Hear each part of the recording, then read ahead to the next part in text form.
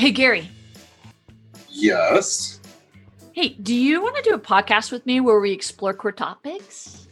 Oh, fuck yeah. Yes. Hey, and let's call it Queernundrum. Oh my God. Yes. Awesome. Please listen carefully.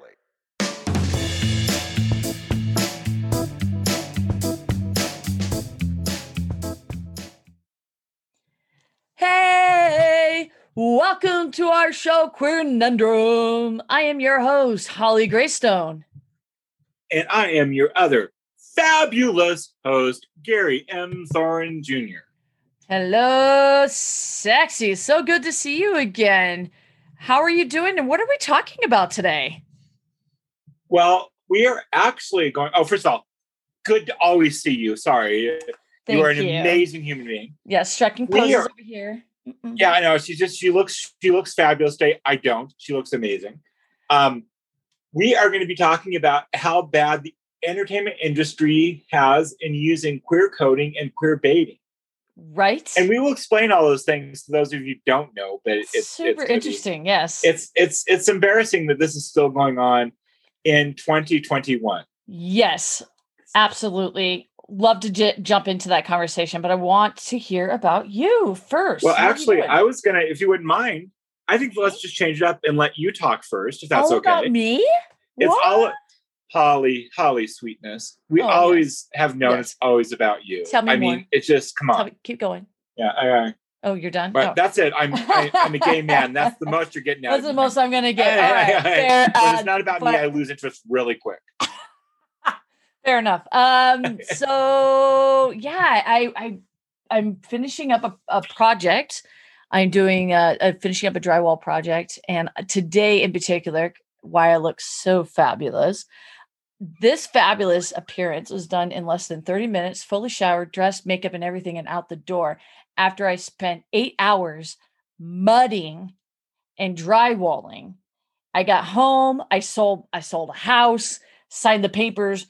And then I jump in the shower and I throw on this cute little outfit, my makeup, to go out to a dinner date with my wonderful wife. We took our friend out for their birthday, it was really nice to like put on lipstick and know that it wasn't going to be making out with the inside of my mask. And I actually got to like let my lips breathe. Can we say who it is? I mean, we don't have to say the full name. Yeah, our beautiful friend Patty Green Kent. Yeah, I mean, she has helped. She is like the best realtor in all of the Palouse area. Yeah, the Palouse area is kind of her like big area that she works in. I bought I didn't buy my first house from her, but Des bought her house, the current house that we're in, from her. We sold property through her. Lots of friends and family who has sold through her or bought through her. She's fantastic. Goes the extra mile. Worth it. Really went the extra mile to help me with some things with the property I owned. And it's nice. It feels there's a sense of freedom not having a piece of property that's kind of just kind of hanging out there. And like my goal is to be back on the West Coast full time, especially for my wife, so she could do costume designing full time. And there's just more businesses on the West Side and production companies on the West Side than there is in the middle of Washington. There's just nothing there. And you're not even in the middle of Washington. I'm not really. I'm really not in the middle of Washington. I'm in the bottom far right hand corner of Washington. But in order to get here, you have to fly to one of the major cities and then take a small airplane into the airport. And then after that, you have to spend 30 minutes driving out to the house. So if you own a property out there and you have any sort of maintenance repair, you have to drive 30 minutes back into town to get any tools and supplies to go back. There's no cell service. It just wasn't worth it. It's just not worth the income from that. No. So after some meditation and discussions, we've decided that we will go ahead and sell that property. And it was bittersweet. It was my first house. I got it just after a terrible, terrible breakup with my fiance back then. I had nothing to my name. I had to beg for a car because I had nothing. And my work at the time, Schweitzer Engineering, had a Roth IRA program where you can actually withdraw money to put down on a house if it was your first house and your main residence. So that was my case. I was able to do that.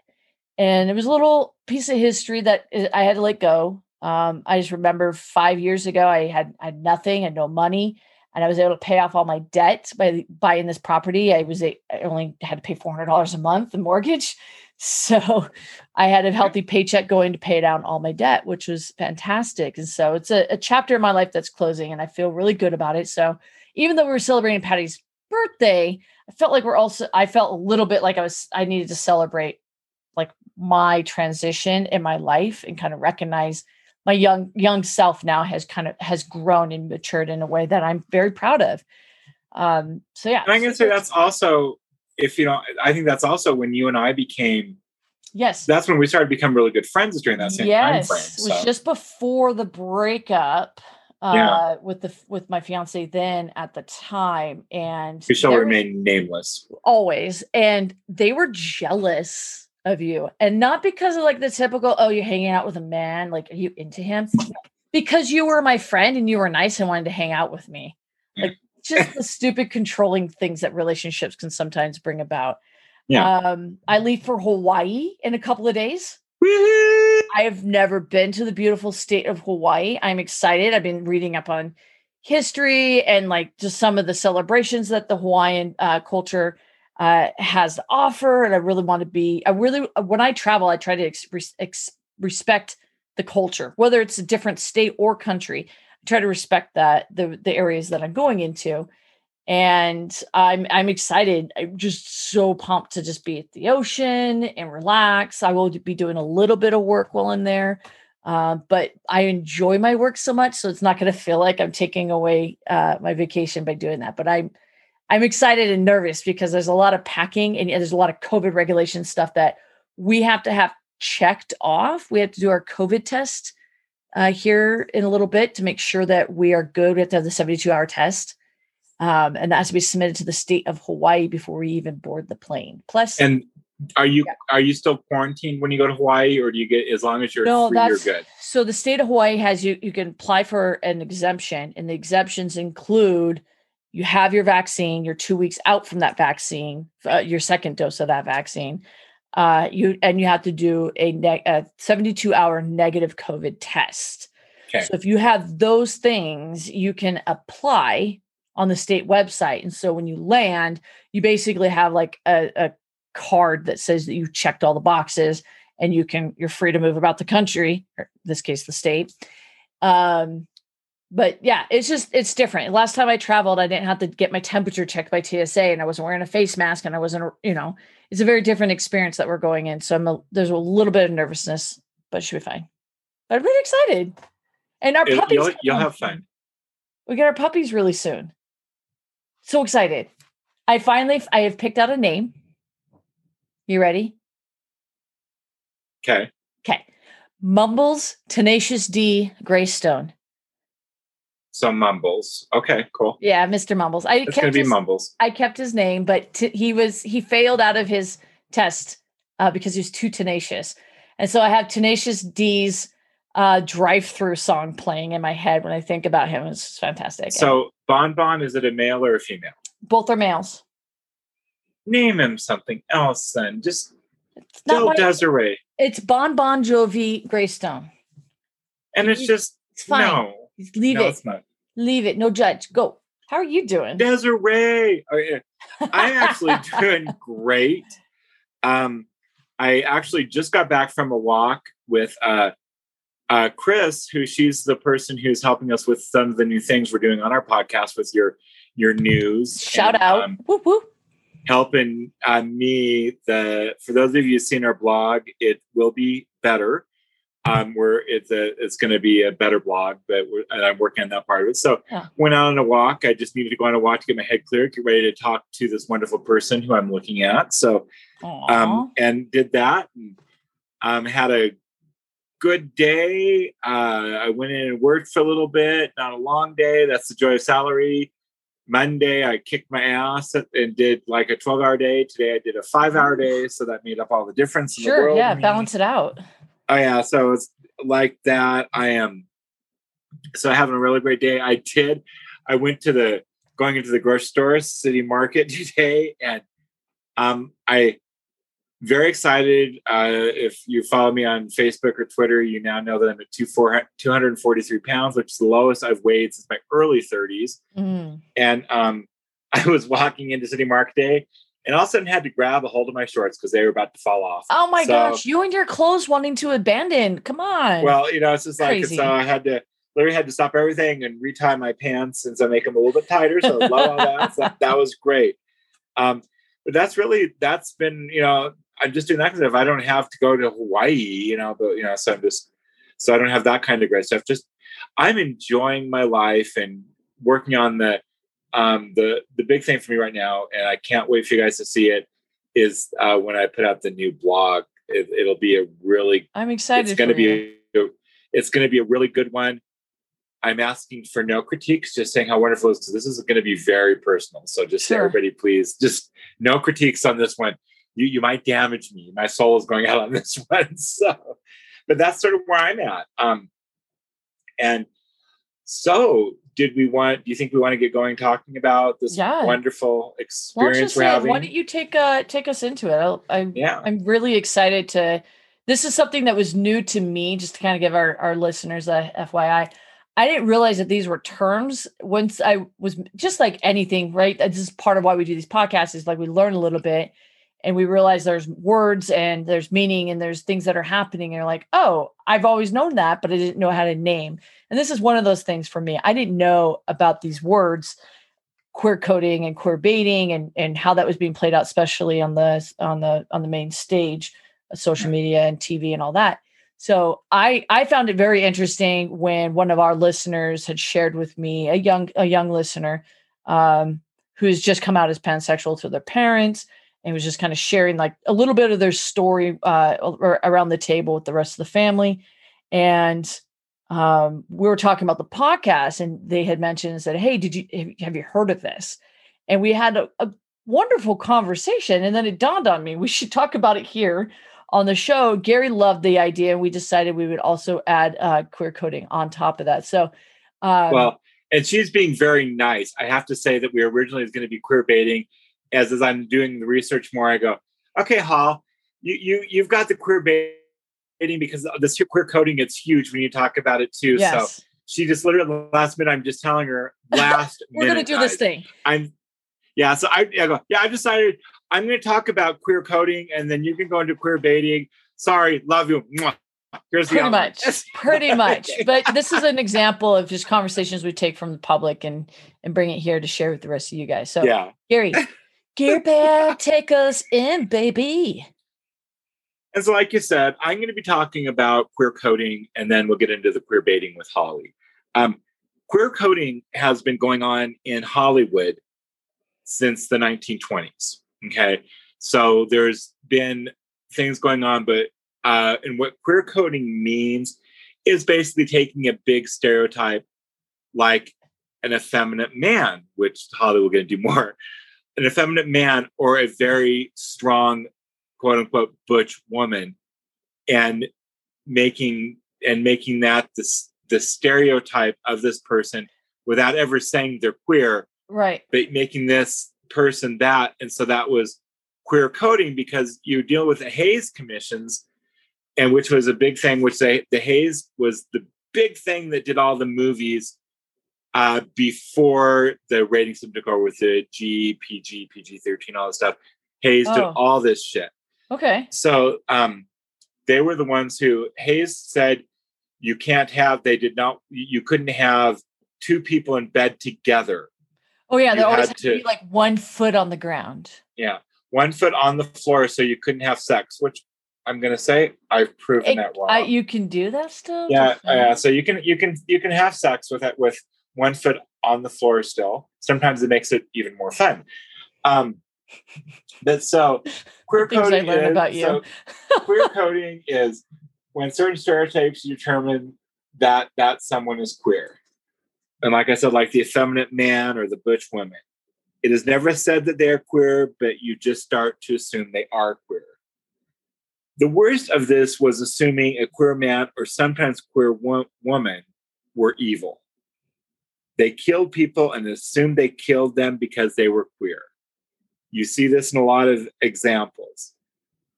the big one is Anthony Hopkins, not Anthony Hopkins, sorry, Anthony Perkins. There you go. In Psycho. He wanted to be his mom. It's assumed that he was gay because he wanted to be close to his mom. The stuff about, son is supposed to respect his mother, and he ends up dressing like her because he wants to be her. So it's assumed by everybody throughout history that Norman Bates was queer. Really? Yeah, because I never picked that up. And so and actually, if you look into stuff, Alfred Hitchcock was really going for that concept too. I mean, he wanted Alfred Hitchcock was always trying to break stereotypes. And at the time it makes for good storytelling if you can do it well. And if you look at even in a couple of his other movies, Strangers on a Train, which that's a great one. It's become a trope, but it was really the first one to do it, where two people meet on a train, they find out they both hate the significant other in their life, and they make a pact to kill the other person for them, so there's no connection. Yes, that is a crazy and so story. There's actually some huge gay undertones in that one. Another really good one, which isn't known, but I wanted to bring it up here, is Shirley MacLaine played a character named Martha in a very underappreciated movie called The Children's Hour. It's her and Audrey Hepburn in this movie. They play matriarchs of this all-girls school. This one girl comes out and says that Shirley MacLaine's character Martha did some inappropriate stuff to her, and it basically ruins her life, ruins Martha's life. And come to find out, she never says the word lesbian. I know, but she does come out that she is a terrible person because she has quote unquote feelings for Audrey Hepburn's character, and it ends up being then what happens to her at the end of the movie is she is so racked with guilt for everything that's happened. She kills herself. She hangs herself at the end of the movie. Oh my gosh, I haven't seen this. No, and you wouldn't have because it's never been advertised, and it's from 1962, so it's a very old movie. There is the one that most people, other than Psycho, that would know is Silence of the Lambs. Ted Levine's character, Buffalo Bill, wants to kill women and take their skin to make himself a woman. Oh, yeah. And he's gay. Well, we're assuming he's gay. We're assuming we assume that there's some sort of It's all the stuff you don't ever know. There even that one famous scene where you see him doing the pose, and he's got his junk covered up by his legs, so he looks kind of female.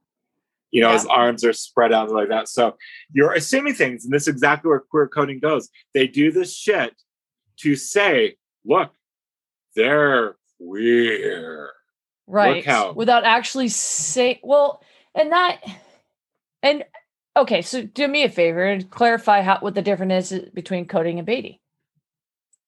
So coding is they never come out and say anything. Baiting is more where they say, look, this is going to happen here. We're going to have a kiss between these two men. Queer coding is it's an assumption that's made the way they really put it towards it. Right. Queer baiting is the next. That's why we started with this. The next level. It's the next because it's the next step that's happened.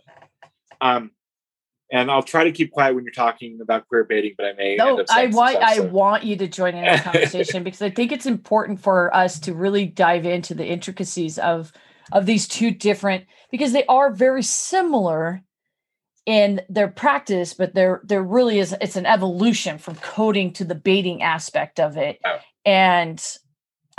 To me, I feel like, and we'll kind of discuss it a little bit, but I feel like there's a potential for harm. No, there is. Oh yeah, we'll get there. But if you finish, trust me, we'll get there.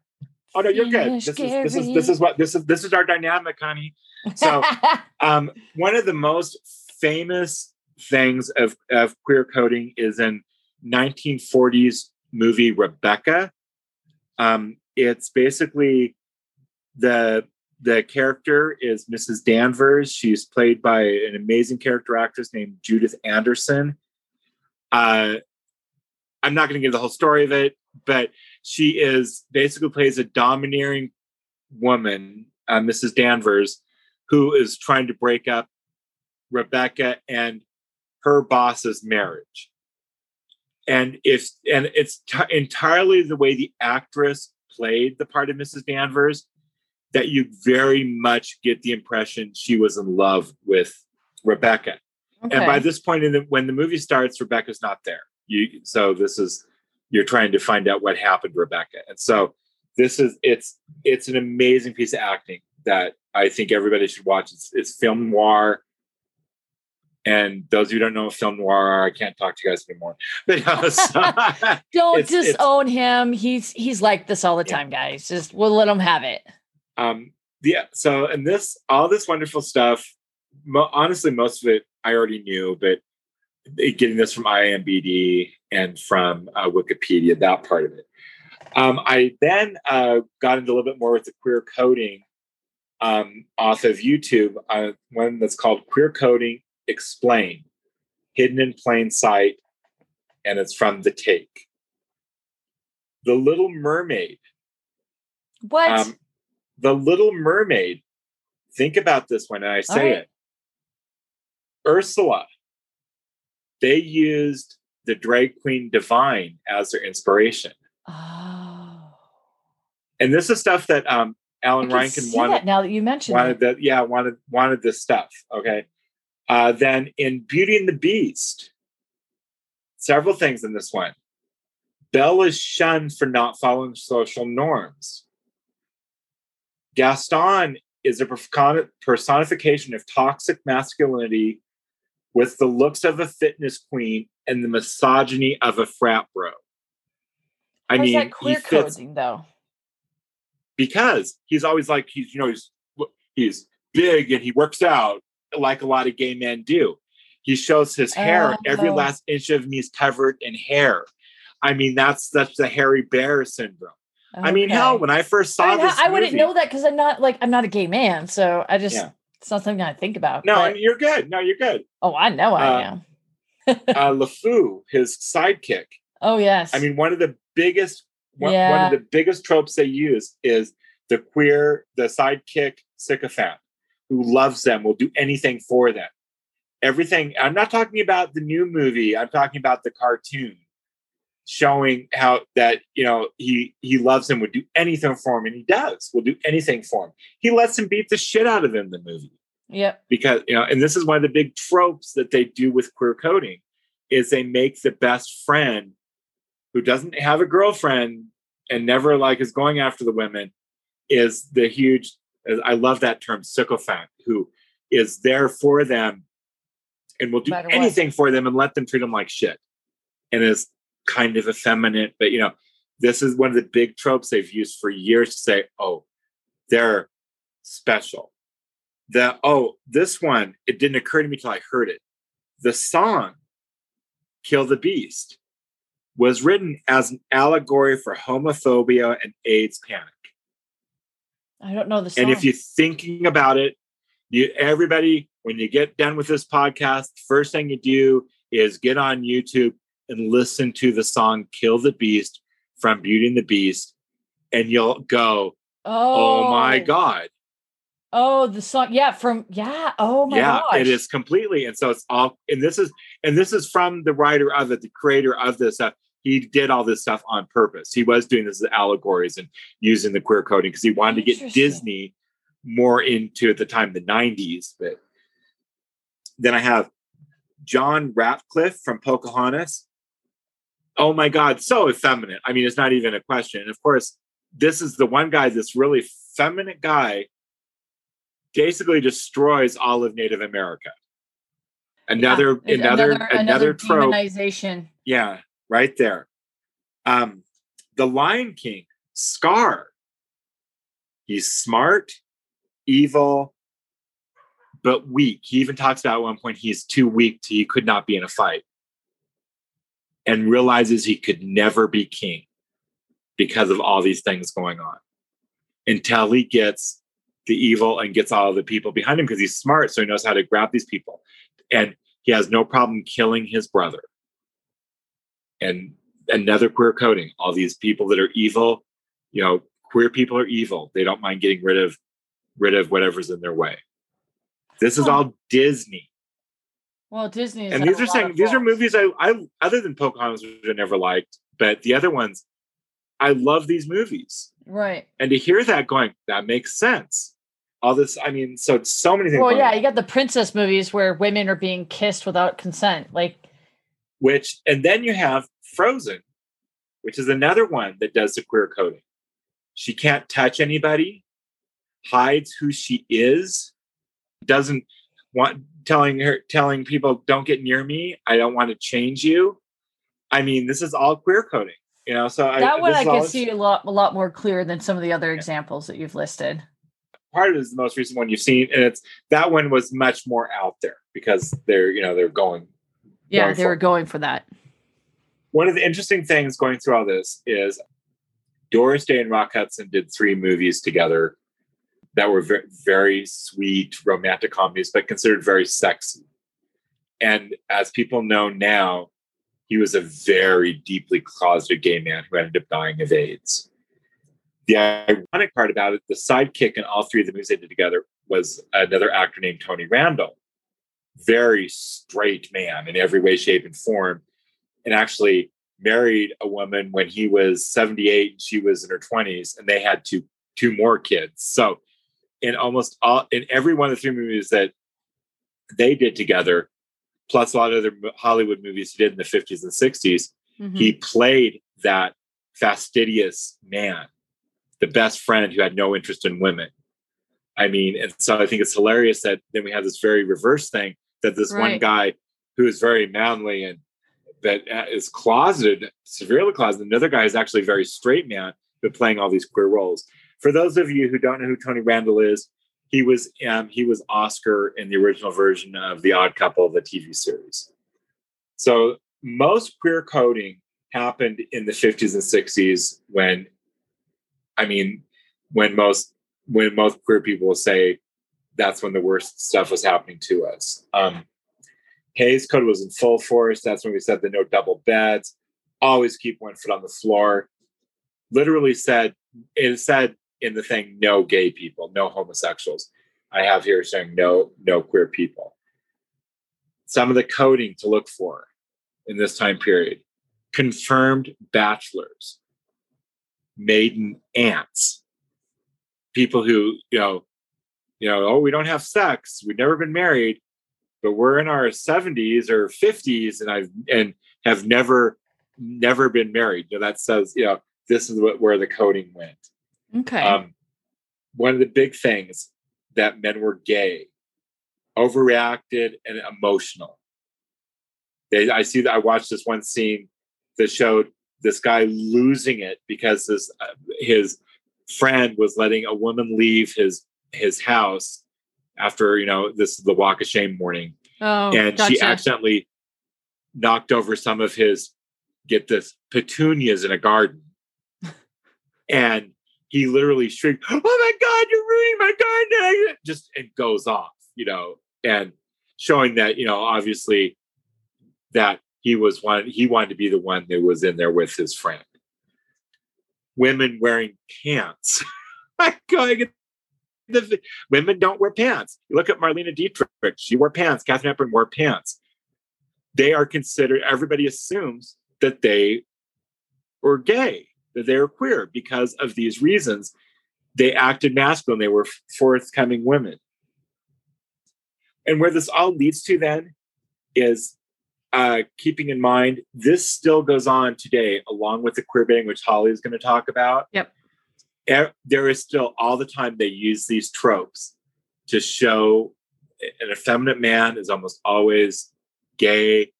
A strong woman who is athletic, you can almost bet at some point you're going to find out she's a lesbian. This is what they do. Mm-hmm. It's not actually, ironically, the one area where it's not near as bad now is in the transgendered community, where that really they've gotten away from those tropes. They're really, because people have been so vocal, they're not near about making. Poor transgender people in the 70s they were always the killer. It ended up being they were the killer. So now I'll let you talk about queer baiting. There's so many things I want to say on that topic, but I want to. Oh, go I want to ahead. no, because if I do that, basically, I want to be upset and angry about the harm that's being done by doing that.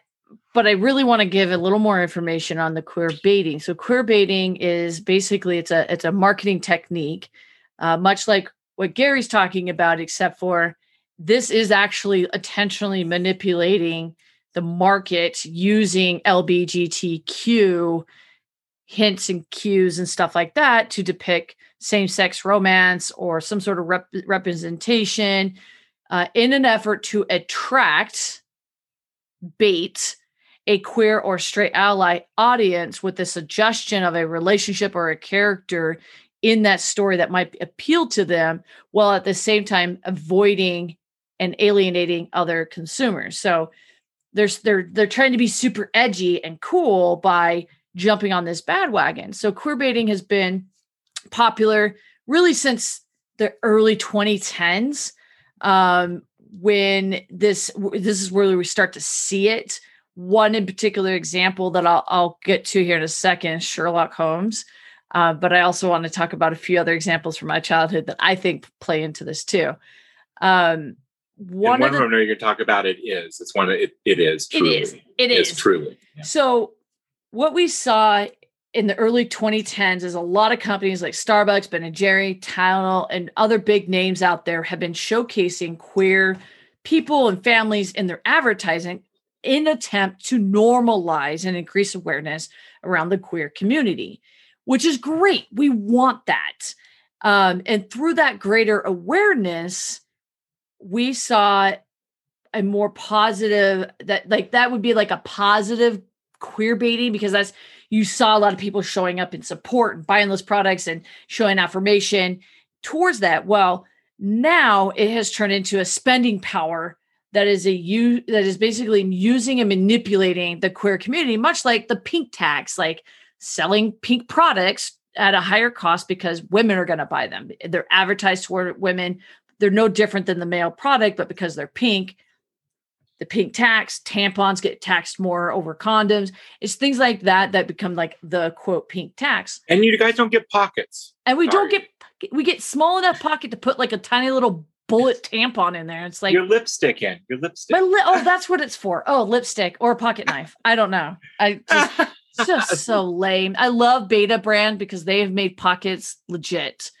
So queer baiting has just basically become this commodity, and I think it has actually just on the queer coding. I think it's now starting, if not already, harming our society. It's fun as we evolve as a community when you're first showing queer representation in shows and you're not really sure how it's going to present or how to approach it. Maybe you're a heteronormative individual and you're trying to put queer content out there and you don't know how to quite do it yet.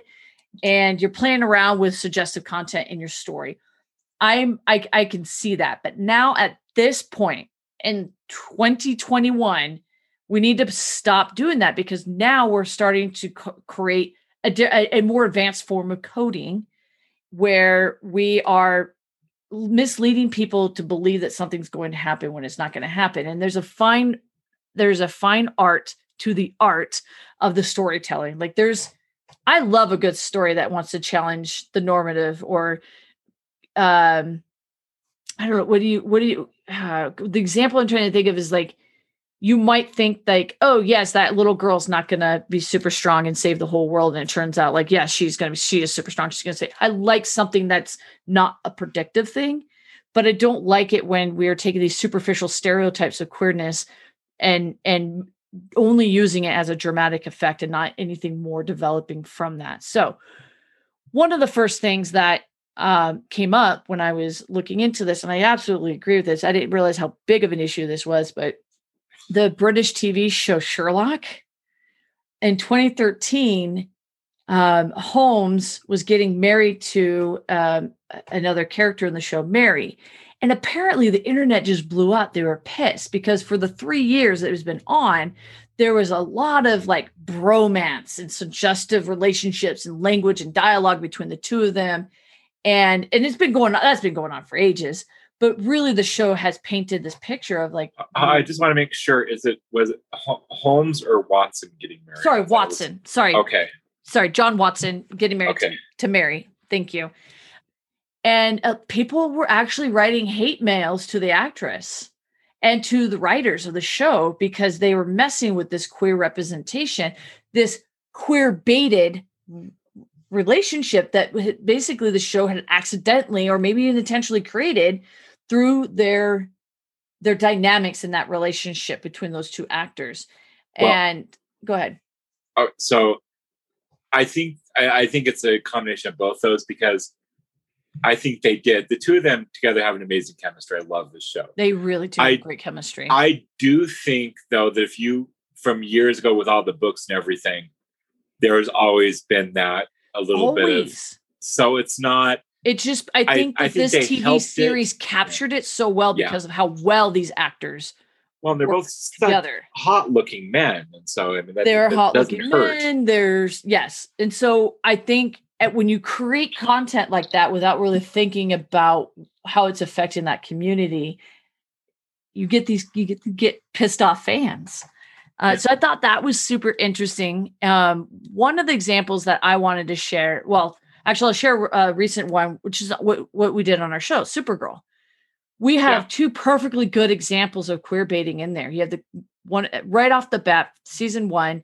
You have Kara, who is Supergirl. She has a best friend named Quinn, and he is the quintessential Win. I'm sorry, it's Win. Win. Sorry, it's okay. You got to deal with the nerd here. Yeah, metrosexual man. Very prim and proper. Everything is got bright and colorful. Hair is in the right place. Even his mannerisms are suggestive of being a gay man. And then you find towards the end of the episode, into the season 1, he actually has a major crush on her. And not only does the actress is thrown off by that Kara is thrown off by that because I think she played it off like, oh, I thought you were gay too. Like that's the feeling I got when she reacted to Win coming out. And actually, I've got to on that. I don't disagree with you. I'm saying that I love the fact they never made her shocked or no, it wasn't anything. Shocked. It was just like she truly didn't even. It wasn't even on her radar that this had a major crush on her. Yeah, everything he was doing was indicative of a major crush. If you remove the lens that he is a queer man, and he's not. He's not a queer man in the show, but they really convince you of it. And then in season 2, Supergirl's sister is a lesbian and she comes out. Now, in that case, I would say I did not feel like I was straight baited in that case, because I think that captured more of a realistic storyline. Do you not agree? Do you agree? Alex. It's Alex. Her name is Alex. Oh my God, you're such a dork.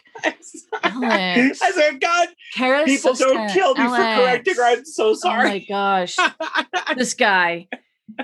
But I felt like with her storyline, that was more of a mature way of handling a storyline of the queer community where, this is what coming out could look like. This is the real struggle and feelings and stuff like that. And I didn't feel like they were forcing a straight relationship in an effort to force a sexual identity on her. Whereas I feel like with Win, they did. I feel like they forced some sort of version of sexual identity by utilizing queer coding to bait us into believing that and then not deliver that. Okay, so and here's my thought on that one, and I'm probably so beyond wrong. I'm going to pause this podcast. No, okay. And you can. I personally, in my feeling, everything they're going was making him gay. And my feeling, I could be entirely wrong. I just feel that either the suits at CBS, because it was at CBS at that point, true, or it could have been the actor playing Win said, no, I don't want to go that route. I personally think CBS said, you're not going to make this guy gay. Yeah. I might be entirely wrong, but that's what I think. That might be because it was set up for a perfect story. You really felt like you had another layer of identity on this character. Because you didn't see the lingering looks of Kara until the very end of that season. And it's like all of a sudden it does a 180 on you and you're like, wait, what? What's happening? And so here, I'm going to nerd out bad for a minute. Sorry. Okay. Is that we have the guy playing Win was actually on another series, Smash, and he played a gay character on that show. He had no problem playing a gay character on that show. Okay. So I really think I just feel it was CBS who said, "Oh, no, we're not doing this." And I could be wrong, but that's my feeling. It could be. So basically, we're seeing queer baiting is a marketing technique for fiction, entertainment, in which the creators, they're doing something, but not actually depicting same-sex romance or some other representation. But they do attempt to bait you into believing that. So you then put your money, your time, your energy into that. One of the earlier ones, which was not in 2000, Xena Warrior Princess, 25, 20, I think we're probably up to 26 years now when that aired. Gosh, it was forever. It's been a while ago. It's been a long time. I grew up loving this show. Now, I believe that this is a show that is in the queerverse for sure. Right off the bat, season 1, episode 3, we already have some suggestive dialogue between Gabrielle and Xena about her breasts being dangerous enough to kill. And we have the kiss in season. We have multiple kisses one of which is at the end of season 1, episode 21. Then you have another one in season 2, episode 13. And there are 10 other episodes that clearly lay that out in more detail versus the majority of that whole TV show was a lot of suggestive queer relationship there. And I thought for the longest time they would hook up. And I was disappointed after years of them not getting together. But I have to tell you, as a woman who didn't know she was gay, she was my crush. She was my first before Janeway. Loved Lucy Lawless. Still do. And I also going to say that is that, and if you read any of the articles on the writers, they were doing it on purpose. Oh yes, it was intentional. Well, and the creators, I do believe, said that they always left it open-ended because they didn't ever want to actually then say that this is the only way to go, which was stupid. By the end of it, I, as a gay man, wanted these two to get together. It was so good. It's like and they talk about chemistry. So yes, we say? Huh? Oh, I just wanted to also say at this point how wonderful it is that Lucy Lawless and I forgot the other actress's name, but how wonderful they are, and they've been very Renee good O'Connor. There we go, Renee O'Connor. And if I was going to pick one, to be Renee O'Connor. I thought she was so adorable. I just love Lucy Lawless. I like her, and I do too.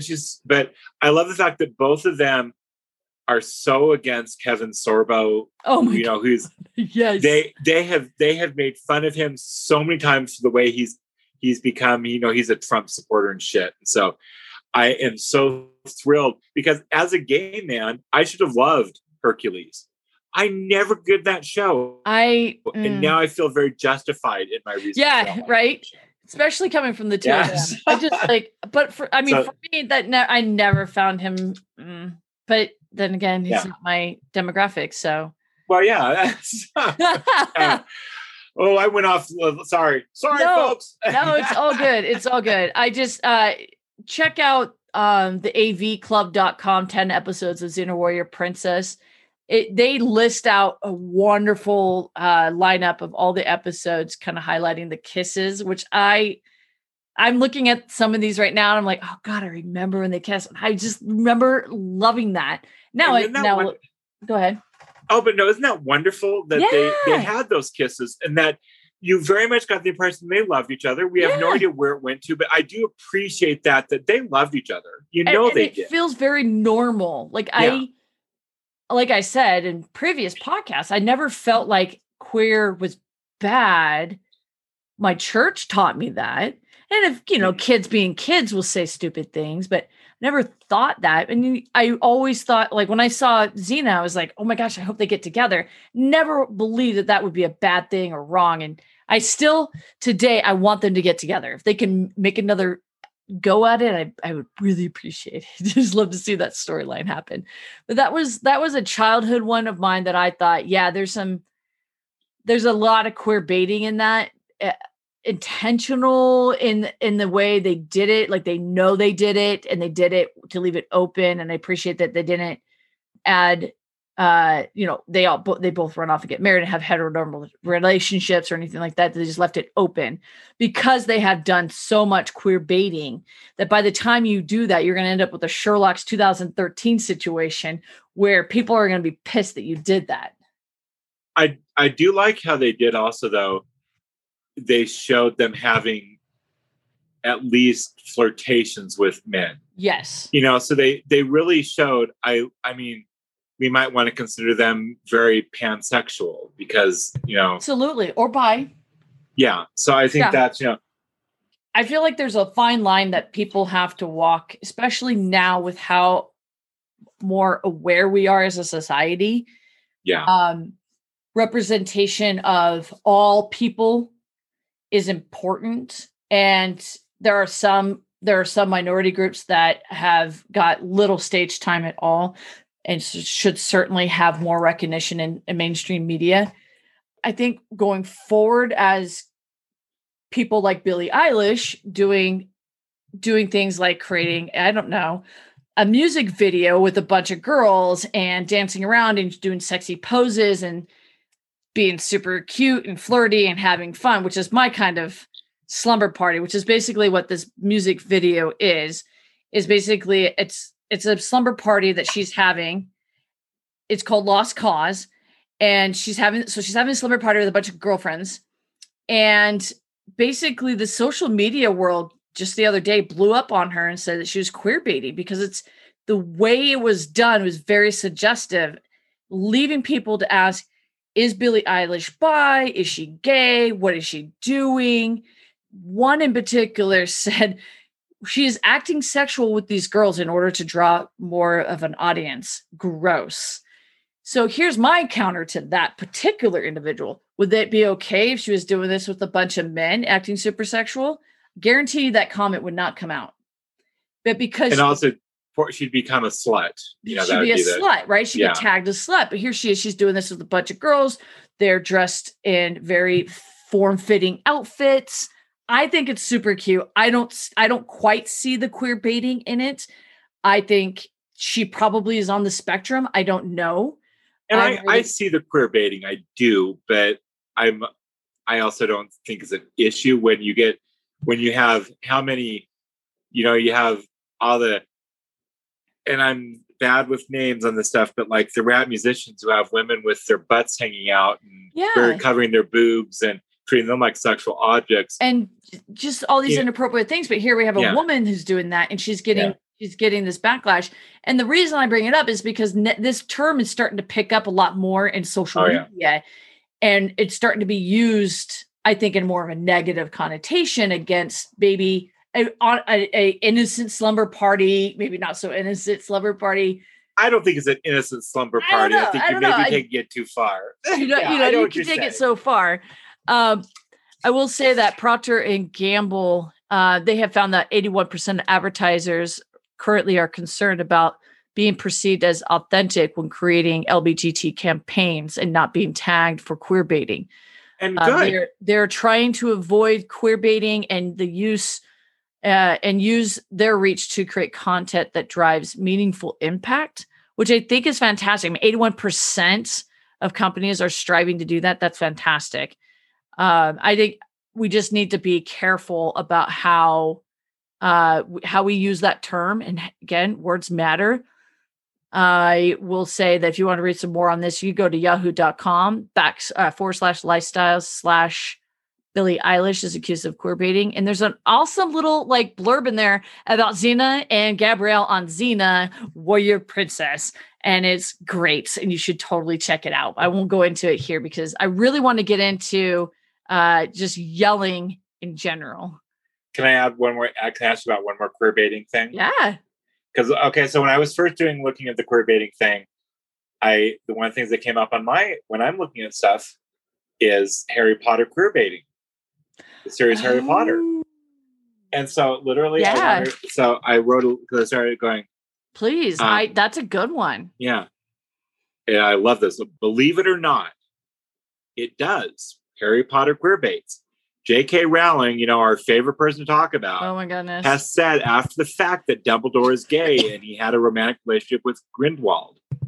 Rowling says the relationship was intense and passionate, but in none of the books or movies Rowling is associated with have any of this. So you have to wonder, if Rowling put so much thought into Dumbledore and Grindelwald's backstory, why isn't it in any of the Harry Potter Fantastic Beasts series? So Rowling is the perfect example of queer baiting, letting the queer community think that something is queer, but is really not. It is hurtful to all queer people. Agreed. I feel that. Agreed. That's the negative side to the queer coding and the queer baiting that I really wanted to kind of yell about is we are already a minority. We already have discrimination within our own group, and we have discrimination within our own communities that we exist in. So why do that kind of harm? Now, I know these are probably not queer people specifically doing this, but either way, it needs to stop. And queer people need to say something. Allies need to stand up and say something. And we just need to do a more creative way. Like, get creative, people. You can do it. You don't have to just fall for this low ball BS stuff to try to get our dollars and support. Like J.K. Rowling, she was a fairly new writer. She was trying to get her product out there. She had some support in the queer community. She started getting, I'm sure, got wind of like, oh, is he queer? Is he not? And then she probably made up the story, because I certainly have not picked up any of that in the books, but in the movies, certainly. Yeah. And use that to drive sales and then turn around and diss on our transgender community.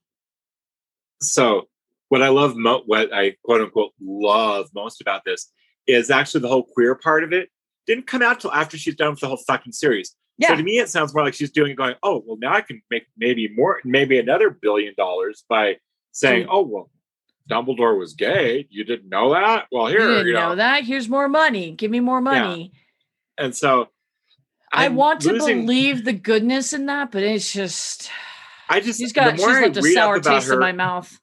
Yeah. The more I read up about her, I go, God, the books are fantastic, and I want to continue to love the books, but people don't buy them used. Okay. Buy them used. Don't give her any more money on that shit. Or ask me and I'll ship you one, and you pay for shipping. I have one here.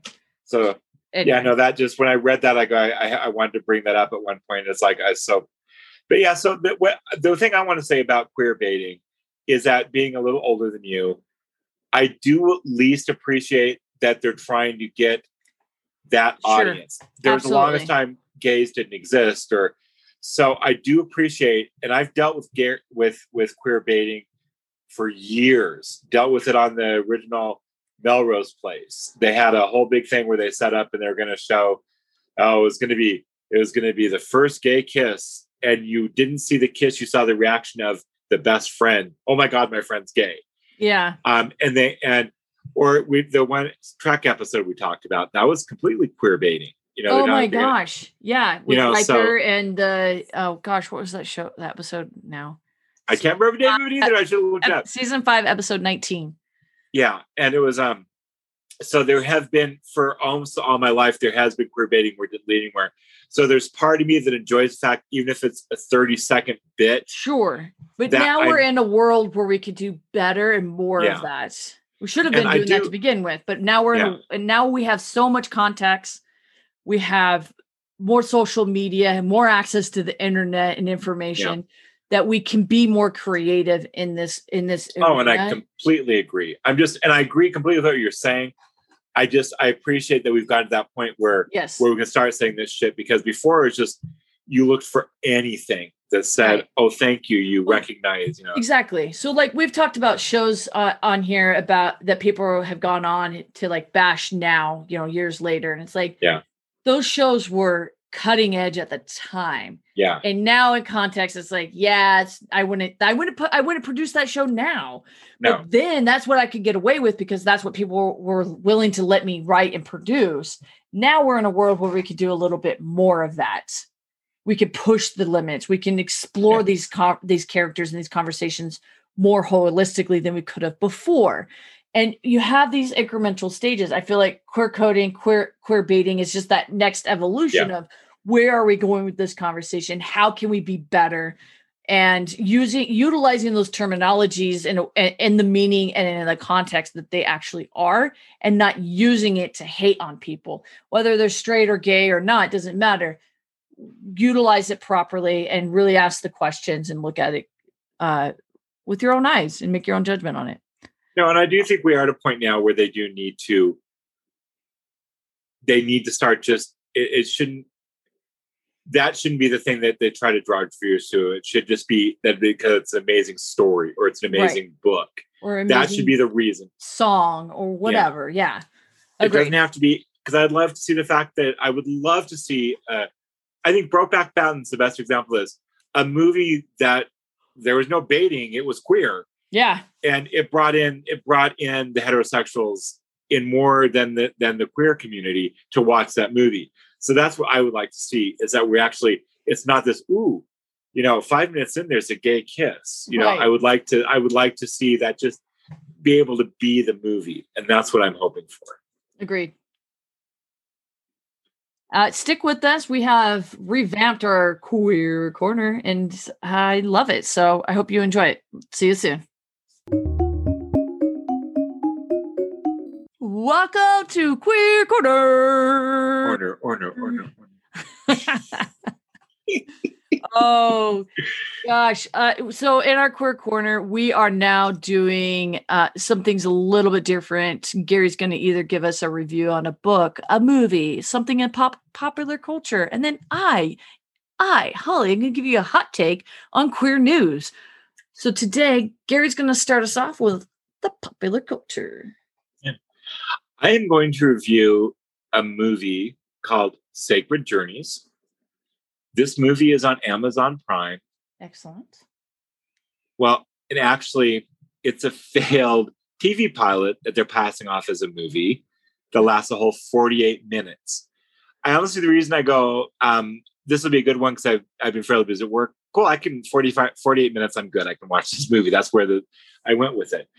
And also because the two stars of this are Mackenzie Phillips and Glenn Scarpelli.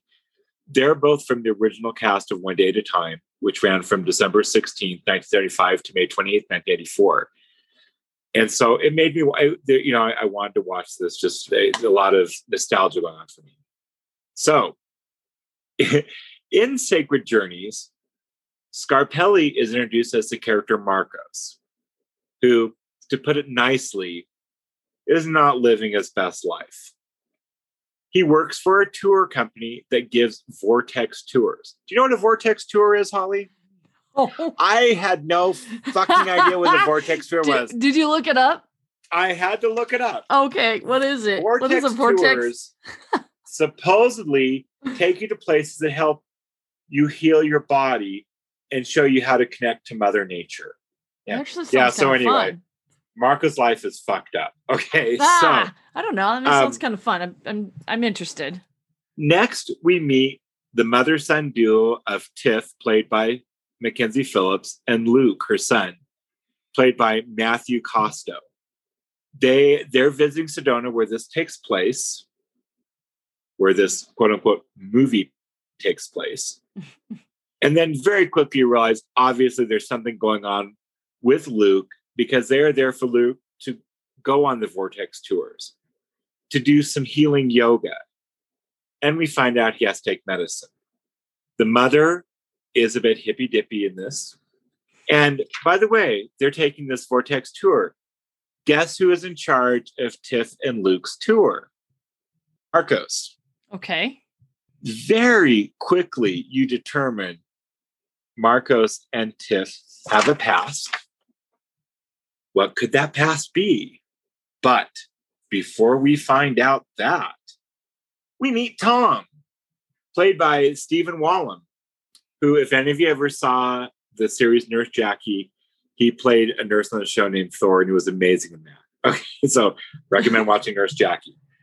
A person who seems to have his life together and likes Marcos, the guy who's fucked up. Marcos won't date Tom because Marcos' life is fucked up. Marcos and Tiff run into each other. Yeah, I know. I was shocked too. Who saw this one coming? Long story short, you find out that Tiff and Marcos used to be best friends and had a one-night fling that resulted in Luke. No. Marcos Luke, I couldn't am handle your having a father. kid. Oh, wait, that's coming up. You have no idea. Marcos could not handle having a kid because he was still trying to figure out how to be gay. Okay. We find this out while Marcos and Tiff are reconnecting at Marcos's house, which looks like it belongs in an episode of Hoarders. Garbage is everywhere. Boxes aren't, they're still unpacked. No, thank All you. this stuff's going on. That would stress me out. It gets worse than that, Holly. He's lived there for 5 years in this house. I can't. Okay, so we find out Luke has cancer. We find out that Tiff blames herself. And this is all found out in this dirty house that I have a hard time remembering what was being said because all this shit around him. Oh my gosh. We find out that Tiff blames herself for Luke getting cancer because she told Luke his father had died of cancer. So it's karmic justice that her son now has cancer. Have I said cancer enough in this? No, I think you need to say it like 4 more times. Cancer, cancer, cancer, cancer. Okay. Oh, yeah. And we also find out that she has finally, after years, realized that she is a lesbian. So this meeting ends in Marcos's house by Tiff telling Marcos that he needs to meet his son and his life is shit. And she tells him that it's his responsibility to tell his son that he is his father, even though Tiff told the original lie. Okay. After a meetup that ends in Marcos chickening out and not telling Luke that he is the father, Tiff and Marcos decide that Marcos will make a nice Italian dinner for the 3 of them. And that is when Marcos will tell Luke that his father is not dead. Oh my gosh. I don't want to see this. I don't want to see the pilot. Now, I never want to hear it mentioned again. Wait, okay. So now with everything else going on, this is when Marcos decides it's the right time to ask Tom on a first date to have him come meet his quote unquote family at the family dinner. Oh, great. Perfect timing. So very first date, this is all going on too. This is in one episode? This is in one episode, and we're not done. Oh my God, yet. people, too much. So, family dinner happens. And Marcos, in about 48 hours, and I'm giving him a lot of leeway here. I think it was less than that. 48 hours, has completely cleaned his house and put in new furniture. No. Carpets, everything are spotless now. Okay. No, that I call BS. You ever try to clean a house? I know. I'm looking at this going, what the hell? I could accept the kitchen maybe being clean, but the entire house is spotless. No. Like, what? Did you have a crew on standby? I know. So. No. So the BS. family dinner happens. Marcos tells Luke in a Darth Vader voice. Oh my God. He is his father. You know, that line only works if the show is good, not when it's bad. It's terrible. And then, so Luke has this, what? I've heard that joke before. No, I really am your father. And it basically takes him 30 seconds to digest all this new information and to forgive his mom for lying to him for all these years. What? Lucas is 15. So 15 years of lies. Do you not know a 15-year-old? Also, do you not know a hoarder? Because that is, first of all, hoarding is generally speaking a mental condition that requires treatment and help and support. Not something you could just do in less than 2 days. Yeah. And not because this person you knew 15 years ago, oh my gosh. Reality is not existing for these people. More. No, Barry, I want it. No more. It's over. The show has ended. We're rolling the credits. This is terrible. Okay. So takes the 30 seconds, gets the fact, he's okay with everything. Next, Tom shows up and they all have dinner. Musical montage, them all laughing and getting along, and everything's beautiful. Marcos realizes that he has finally found his purpose in life. And he realizes that all four of them, including the guy on the first date, that they are a family. Oh my. Okay, so. Oh my Lanta. Okay, so it ends with Tiff and Luke. I think we're going to have you just only do good shows. Okay, so it ends with Tiff and Luke leaving the next day to go back to LA. And Marco's telling them that he will do whatever it takes to make sure that they all remain a family. Whatever they want, he will do. If that means that he moves to LA, he will do that. If that means they stay here, he will make sure that they're all part of their lives. He's including Tom on this first date in this whole scenario. Oh my God. Okay. That's how this movie ends. From beginning to end, this was 48 minutes. No. This is including opening and closing credits. I am so sorry you spent 42 minutes watching this. It's a very earnest take, but in the end, I understand why it wasn't picked up to go to series. You could tell everybody in this tried hard. If you wanted this to go to series, you should have taken 45 to 65% of that shit out. And so they forced way too much stuff in there. They really did. This is directed by a gentleman named Tracy Boyd, who this is the first main directing thing he did. So, props for that. Yeah, Mainly known for being a second unit director. I think for what he had to work with, I think he did a good job directing. Sure, and you got to get your legs underneath you and try. Yeah. I get it. And I hope we get to see him do some other projects. I love some of the stuff they did.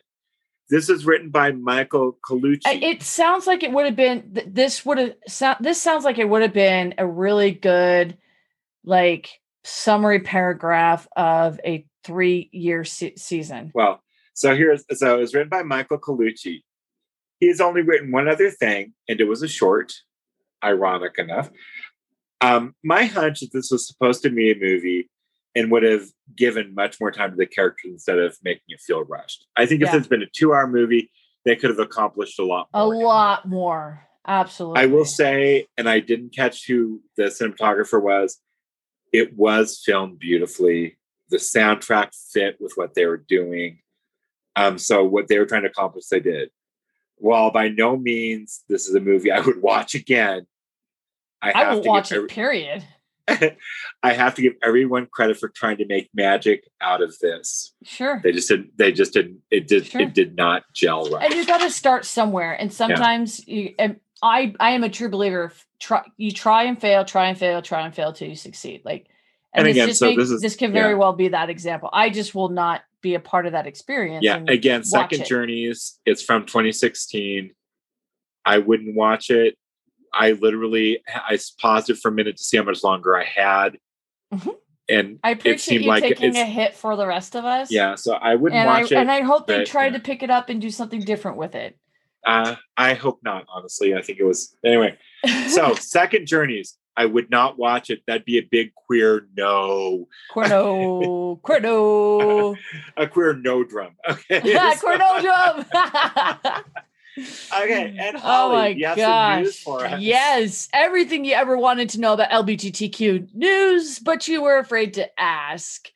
I just love this. We're going to start out with the UN has called for the release of Ghana LGBT activists. So this is as of June 4th, so a few days ago, by the time you guys get this this episode. So UN human rights experts have called for the release of 21 lesbian, gay, bisexual, transgender, and gender diverse activists that were detained last month. The LGBT rights defenders were arrested 2 weeks ago while attending a conference in southeastern Ghana and were detained on charges of unlawful assembly. This goes in along with Jordan and several other places right now during our wonderful Pride Month, where we're seeing a lot of hate and discrimination and just destruction of queer people. And Ghana is no different, right? These are things that we need to talk about. We need to highlight that. I'm sorry to hear that this is happening. I'm hoping by the next time we do an episode, we'll get some more information on that. We'll keep you updated though as it unfolds. For a lovely, fun Pride Month thing, I love this. Gay couple in Wisconsin bypasses the flag rules in their in their what do you call that? Homeowners association. So for those of you not in the United States, homeowners association is this organization that basically has a set of rules that the whole community follows. And it's not law, but it's like a contract to say, hey, I'm going to live in this neighborhood on this street, and these are the rules. And it generally is like how you keep up your lawn, the things you can put up in your window, on your flags that you can fly, how loud you can play your music, things like that. So this particular organization has a contract that says you can't put out any sort of political or flagging of any kind. And this couple had put out a pride flag and were told to take it down. So they went through their contract, and nowhere in the contract did it say they couldn't have colorful lights lighting up their outside of their house from their yard. So they went out and got red, orange, yellow, green, blue, purple lights and positioned them all throughout the front of their yard. And so at night, their giant ass house is a giant pride flag. And I love it. So Mimo Francinto, 35, and his husband Lance Mir, 36, were told to remove their pride flag from their porch after the new rules were introduced to their neighborhood. So this was a new thing that was added. And so they're like, nope, we're going to go ahead and let our flag fly. And they lit that sucker up. Love it. You can check out more at bbc.com/news. This is, I believe, in Canada. So yes, fantastic. So yeah, this one is reported out of Canada, but it's Wisconsin. All right. So if you recall from previous episode that we've done on Colton Underwood, Bachelor, yes, we're bringing that conversation back. Coming up in Seattle, Washington, Pride Month, we're going to have Amazon Live hosting its first ever Pride Festival. This will be taking place on June 10th and June 11th. So Friday and Saturday. This episode is being recorded just prior to that. So by the time you hear it, I want to see you guys chatting me up in the social media realm, because I want to hear what you guys take on this. So basically, we have Grayson Chance and former Bachelor star Colton Underwood will be streaming live to discuss how they showed their pride, and they'll answer fan questions and share their top pride picks across fashion, beauty, books, and movies. I'm pretty excited. Movies. Of course you are, right? So the lineup right now on June 10th is Grayson Chance. He'll be performing from his upcoming EP Trophy releasing on June 25th. Gosh, say that's a mouthful. Then we have Joe Dury. Then we have the Pride House LA. And then on Saturday, we have Colton Underwood, Jake Warden, and Olga Von Light. It sounds like a very interesting lineup. I will be definitely checking this out myself and connecting with you guys on social media to get your input on it. And then the last thing I wanted to just kind of a little nugget of beauty. There is a beautiful, touching video on usatoday.com under the Story of Life Humankind category. Touching video shows son coming out as gay to Mormon dad. This young man, Austin, is about to go out on his first mission trip with the Church of Jesus Christ Latter-day Saints. And he had this huge guilt weighing on him. And he didn't feel like he could go out and do his mission without first telling his dad he is gay. And it is beautiful. I love the story. Father, son having a conversation. And the dad's genuine response was beautiful. It's like, you're still a son of God. I love you. It's great. check it out on usatoday.com. The title of that story, again, is Touching Video Shows Son Comes Out as Gay to Mormon Dad.